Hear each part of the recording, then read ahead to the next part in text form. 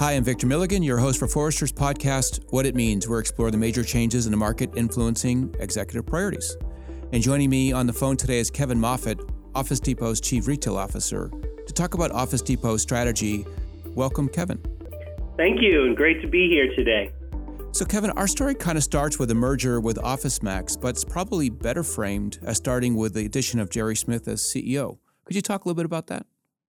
Yeah, so we started a very significant transformation journey a little over a year ago. Actually, I would say it's 18 months ago at this point, where we really wanted to reevaluate our company's role in the overall business community and get back to the root of our corporate mission, which has always been around powering professional success and making sure that business owners of all sizes are set up with the full solutions of products and services that they need to be successful and to grow their businesses and connect with customers in new and unique ways versus what they have potentially were expecting from us in the past. It's been an amazing journey already with the first 18 months of this process, where we've seen every possible flavor of transformation within a corporate environment, from the way that we view our financials to our HR program, our communications, both internally and externally, how we think about our labor force in the field and in our corporate headquarters, and really, and probably most importantly, how we connect to our own customers, how we get our message across, and how we can explain that full gamut of products and services that we offer to them. It's kind of interesting, going back to the start of the 18-month journey, that Gerry came from the technology and services arena. He didn't come from retail, so he gave you a context, sort of a way to think of the future world that you're going towards. That has to have served as an accelerant. Absolutely. I thought it was a very bold move by our corporate leadership organization to bring in Gerry Smith, not because of his talent and abilities, which of course are world class, but from that view that his experience set was focused in a very different direction than the traditional commoditized retail business model that you might expect someone who's leading this company to possess. Now, the reality is we're already a very big B2B player. Not a lot of people know that. Most people's perception of the company is based on our retail storefronts. But we serve companies all the way up to some of the largest companies in the world. And we've been focused on that B2B space for decades now and growing that business. But what Gerry Smith coming to the organization allows everyone to take a bit of a broader view of what the company is about. And, he's really helped prompt some serious dialogue around, what are those technology and services offerings that we can bring to our customers that maybe look very different than how we operated in the past. Probably the most significant evidence of that is our acquisition last year of a very large technology services company called CompuCom, headquartered in the Carolinas. And with the addition of CompuCom to our corporate structure, we now have the capability to serve customers in much broader ways. When you think about, this transition that many companies are going into, as far as moving, a bit away from the traditional paper, ink, toner-based view of communications to really embracing digital. And whether that's email or chat or even video conferencing, to be able to power that new version of inter-corporate or inter-company communications through technology is really critical to our future success. Right. Before we go into the full pieces of change as well as B2B, I kind of want to return back to the retail storefront comment, if I could, which is, was this strategy at all based upon your guys' take on the retail market as it existed or will exist going forward? Is there anything about, because there's a lot written about sort of the transformation happening, whether people like it or not, within retail, especially for sort of the brick and mortar stores. Is there anything about that you guys observed that said, we don't want to put our dollars there, we want to go back to our roots and into the B2B services arena? Yeah, and I wouldn't say we're making the statement that we don't want to put our dollars into retail. I mean, we believe fundamentally that omni-channel and developing a world-class omni-channel platform that really combines the best of physical and digital retailing together is how we will win going forward. But what we've really learned in the last 5 years or so is that stores are critically important. Roughly 85% of all retail transactions still occur in stores. And, that number will decline, but not radically, even in the next 5 to 10 years as you project it out. A majority of retail sales will still occur in a physical environment. And so if you think about that as the base of how people will shop into the future, it's less about, stopping the investment in stores. It's more about trying to reimagine what a physical location or a physical connection point can mean for our company going forward. Right. And as you mentioned, you serve large companies, but I'm intrigued about the small, especially the entrepreneurial, which is you guys must have had a take about the expected economic growth that we're seeing, at least in the U.S. here, about sort of the opportunity for you, but more point, their technology and office needs that would come from them standing up new businesses or them growing from a small business into a mid-sized business. What was your take on the expected growth, and it hasn't materialized in the same way you thought it would? I mean, absolutely. Well, our numbers are about 6.5 million new businesses will be started in the U.S. alone in 2018. And we think about many of those entrepreneurs will be either already are Office Depot customers or will become simply through the process of opening their new businesses. They'll need the supplies and some of the more traditional tools that we think about coming from our stores. But much more importantly, they need service. They need expertise. They need advisors who are going to help them get through this process.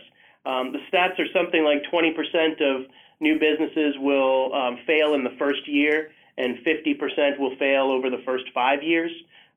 So what we've seen in talking with countless entrepreneurs and small business owners over the last year or so is that these are not areas that they necessarily have training in. They may be the world's greatest cupcake maker or whatever their passion is that they're able to turn into a business, but they don't necessarily have MBAs and they don't necessarily understand how to connect a network or build a website. And those are the areas where we think there are significant opportunities for us to build a community of like-minded entrepreneurs where they're able to really take advantage of the scale that we offer and locations everywhere across the country to be able to help them really grow their business, that certainly survive that first year, which is really critical. Yeah, and so you put out BizBox into the marketplace, which really serves that interest, as I understand it, which provides sort of a collection of services for them bundled in a relatively easy way to acquire and easy to deliver so that they can focus on what they're trying to get accomplished. Could you talk a little bit about that?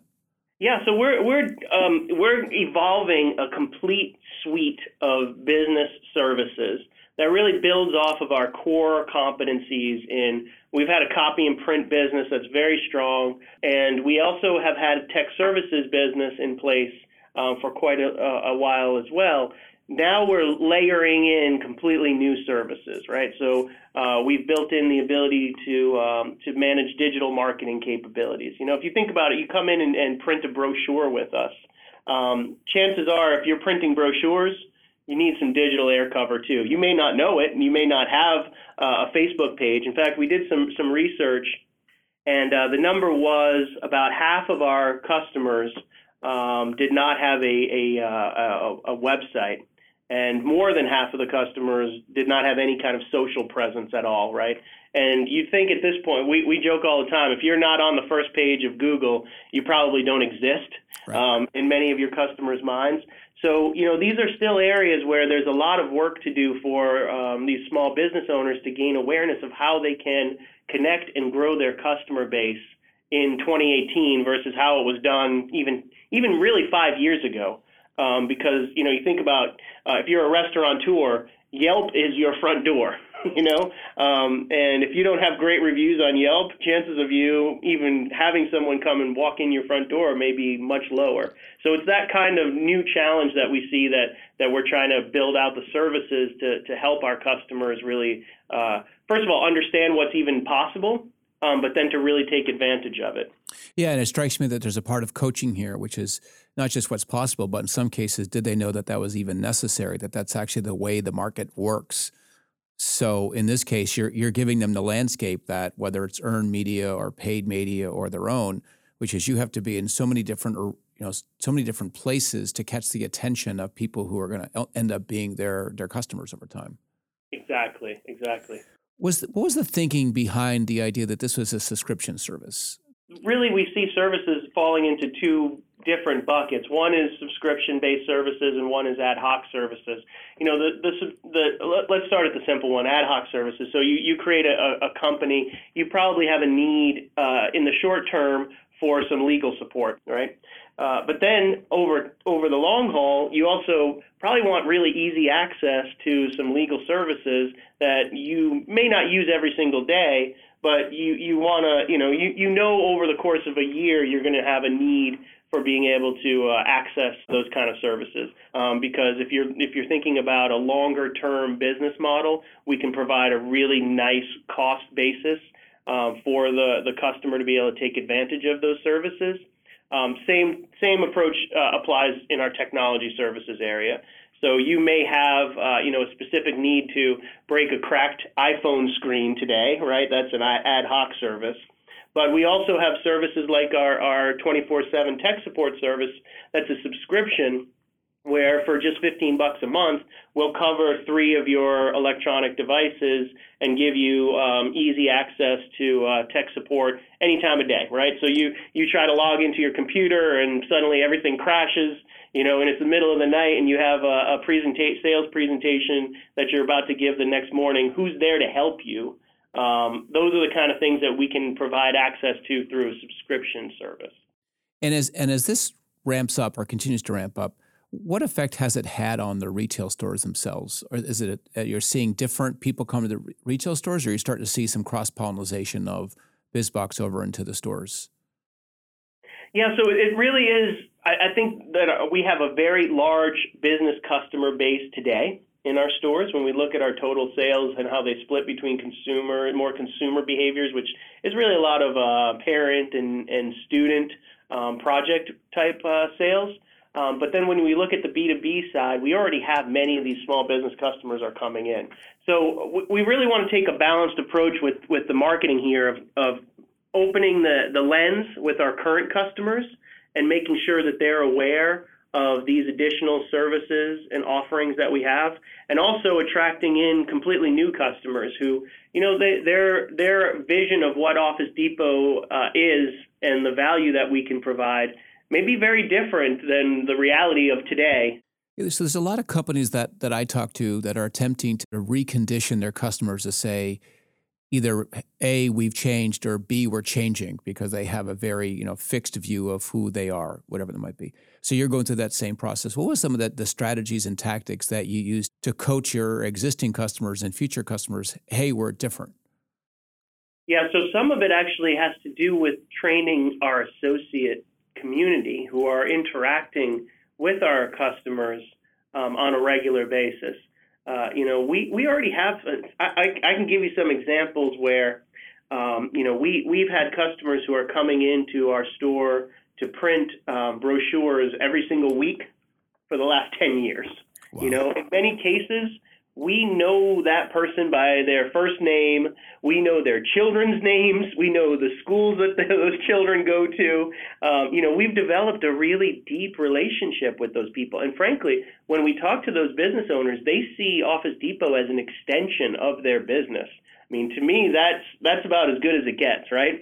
And that's an amazing foundation for us to then say, when they come in the next week to pick up their brochures, to say, oh, hey, let me just ask you, how are you guys thinking about, some of the more innovative marketing techniques that are out there? I know you've been mailing these brochures for the last 10 years, but we haven't really talked about like Facebook or Yelp. What are you guys doing there? And it's amazing how, as we start to encourage our associates to just take a step back and, not just serve the specific need of today, but start to get to know more of the real challenges that our customers are facing, that the offering that we can put together for them is so much more valuable and frankly appreciated, because it's not like it's coming out of nowhere and we're, just going down a litany of things you might want to buy from us, but that it's based on the relationship we've already established.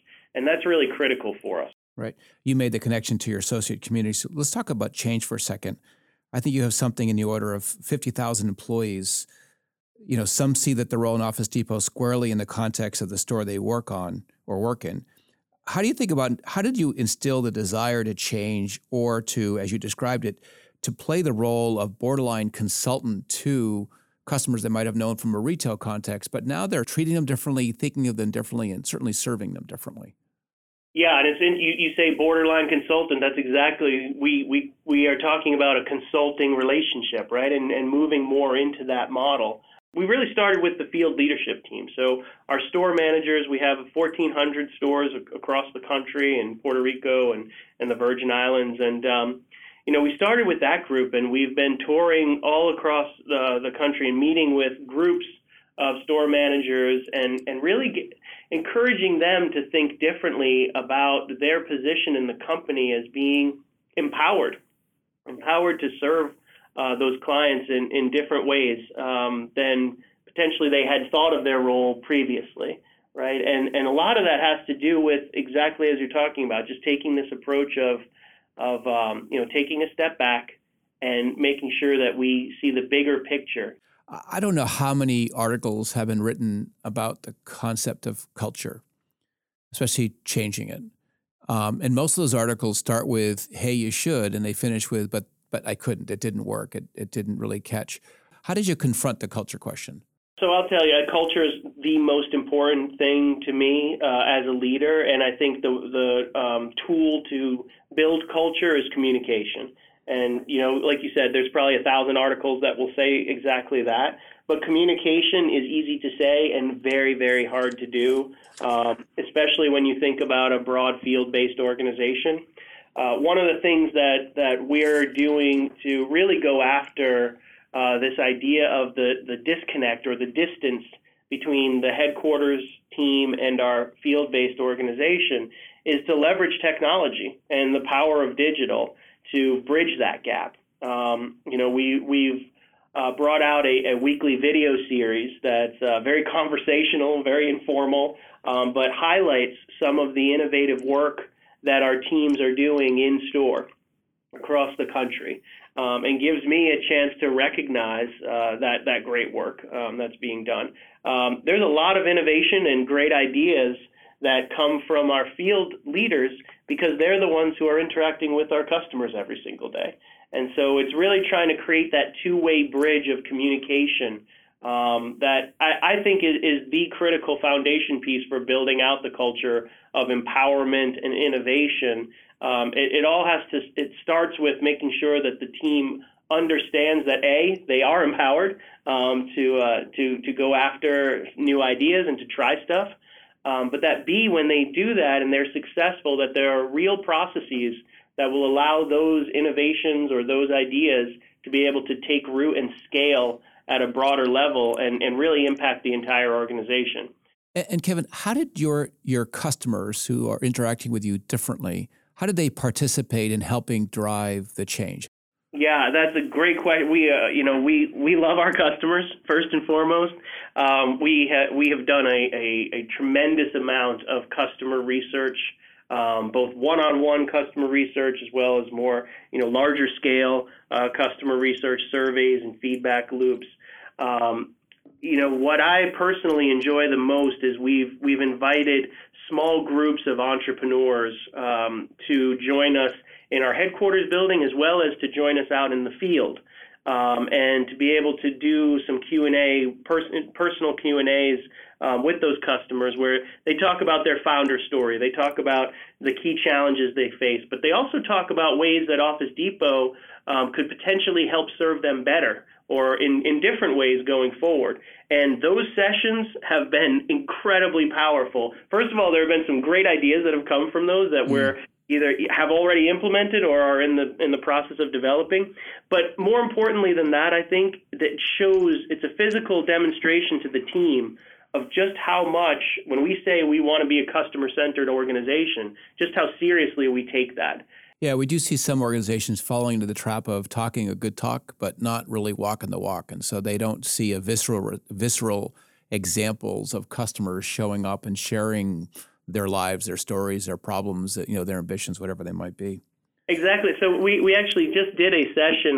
It was in Minneapolis, where we had 7 different small business owners there. And it was really interesting because it was a very diverse group. We had a tattoo artist, we had a restaurateur, we had a woman who owned a small print shop, we had an insurance agency, very, very different. But it was interesting to hear, yes, there are some differences, but there were some key themes that all 7 of them had in common that really rang true to Office Depot's core mission. So it was a powerful experience. That's really neat. What was surprising about it? As you go through this process, either surprising in your associate response or surprising in your customer's voice, what did you find that you didn't expect to find? This is probably going to sound pretty generic, but I'll say it anyway. I have been really surprised at how much openness there is within our customer community about Office Depot really doing this kind of stuff. Doing more. They almost feel like, oh, you don't do that already. It feels so natural because of their interactions that they've had with us in the past. And I'm talking about, these are more of our long-term customers that we've served in, whether it's a kind of a print marketing role or a technology services role, or even just a core products, furniture, computers role. They see us as a partner already. And so that's been really inspiring. But I think part of it for me is what has surprised me is just how energized our field organization is at the idea of being able to not only share ideas that maybe they've had for a long time, maybe it's been 5 years, maybe more, that when those ideas are given a forum to be able to be shared, and that they see that we really are serious about taking action on those things, that has been a really powerful force. That's great. I'm going to return you a bit to your roots in digital. What had to be true in terms of your website, the harmonization of the physical and the digital, or even just the digital in terms of delivery of services to customers? What did you have to do to kind of get your digital capabilities on par with the promises that you were making into these offerings? So it was a lot of work. We had to move fast, and frankly, it's an iterative process, right? We're continuing to make improvements. We are very big advocates of the agile development process, which is, it's a test and learn methodology that it implies that you break things up into small chunks, right? And you don't try to shoot for the world's most perfect product on day one. But that you get something out there quickly based on some initial customer feedback, test it, see what works, do something else, create another layer, the things that aren't working, fix or stop. We've been leveraging that methodology here now for about 6 years, and it's really been very valuable for us in being able to stay competitive as the digital world, as you know, so rapidly transforms. For us, it's staying true to that core mission of simplicity, and we want to have just a really great, easy-to-use customer experience. We're not trying to go after every bell and whistle that's possible. Frankly, we don't think our customers are all that interested in those kind of things. They just want a experience, whether it's a digital or a physical or a combination of both, that's convenient and adds value to their life. What we know in talking to our small business customers is that time is very, very much their most scarce resource, right? Yeah. And so they're looking for partners who can help them take best advantage of their limited time that they have available. So we've had a whole bunch of conversations with Forrester analysts and clients about change, especially the kind of change that you just spoke about, and especially about changing the very nature of how associates think of their relationship with customers. So, Kevin, what kind of coaching would you give others that are embarking on change in the midst of it and just getting frustrated with the lack of meeting their expectations and they have to reset?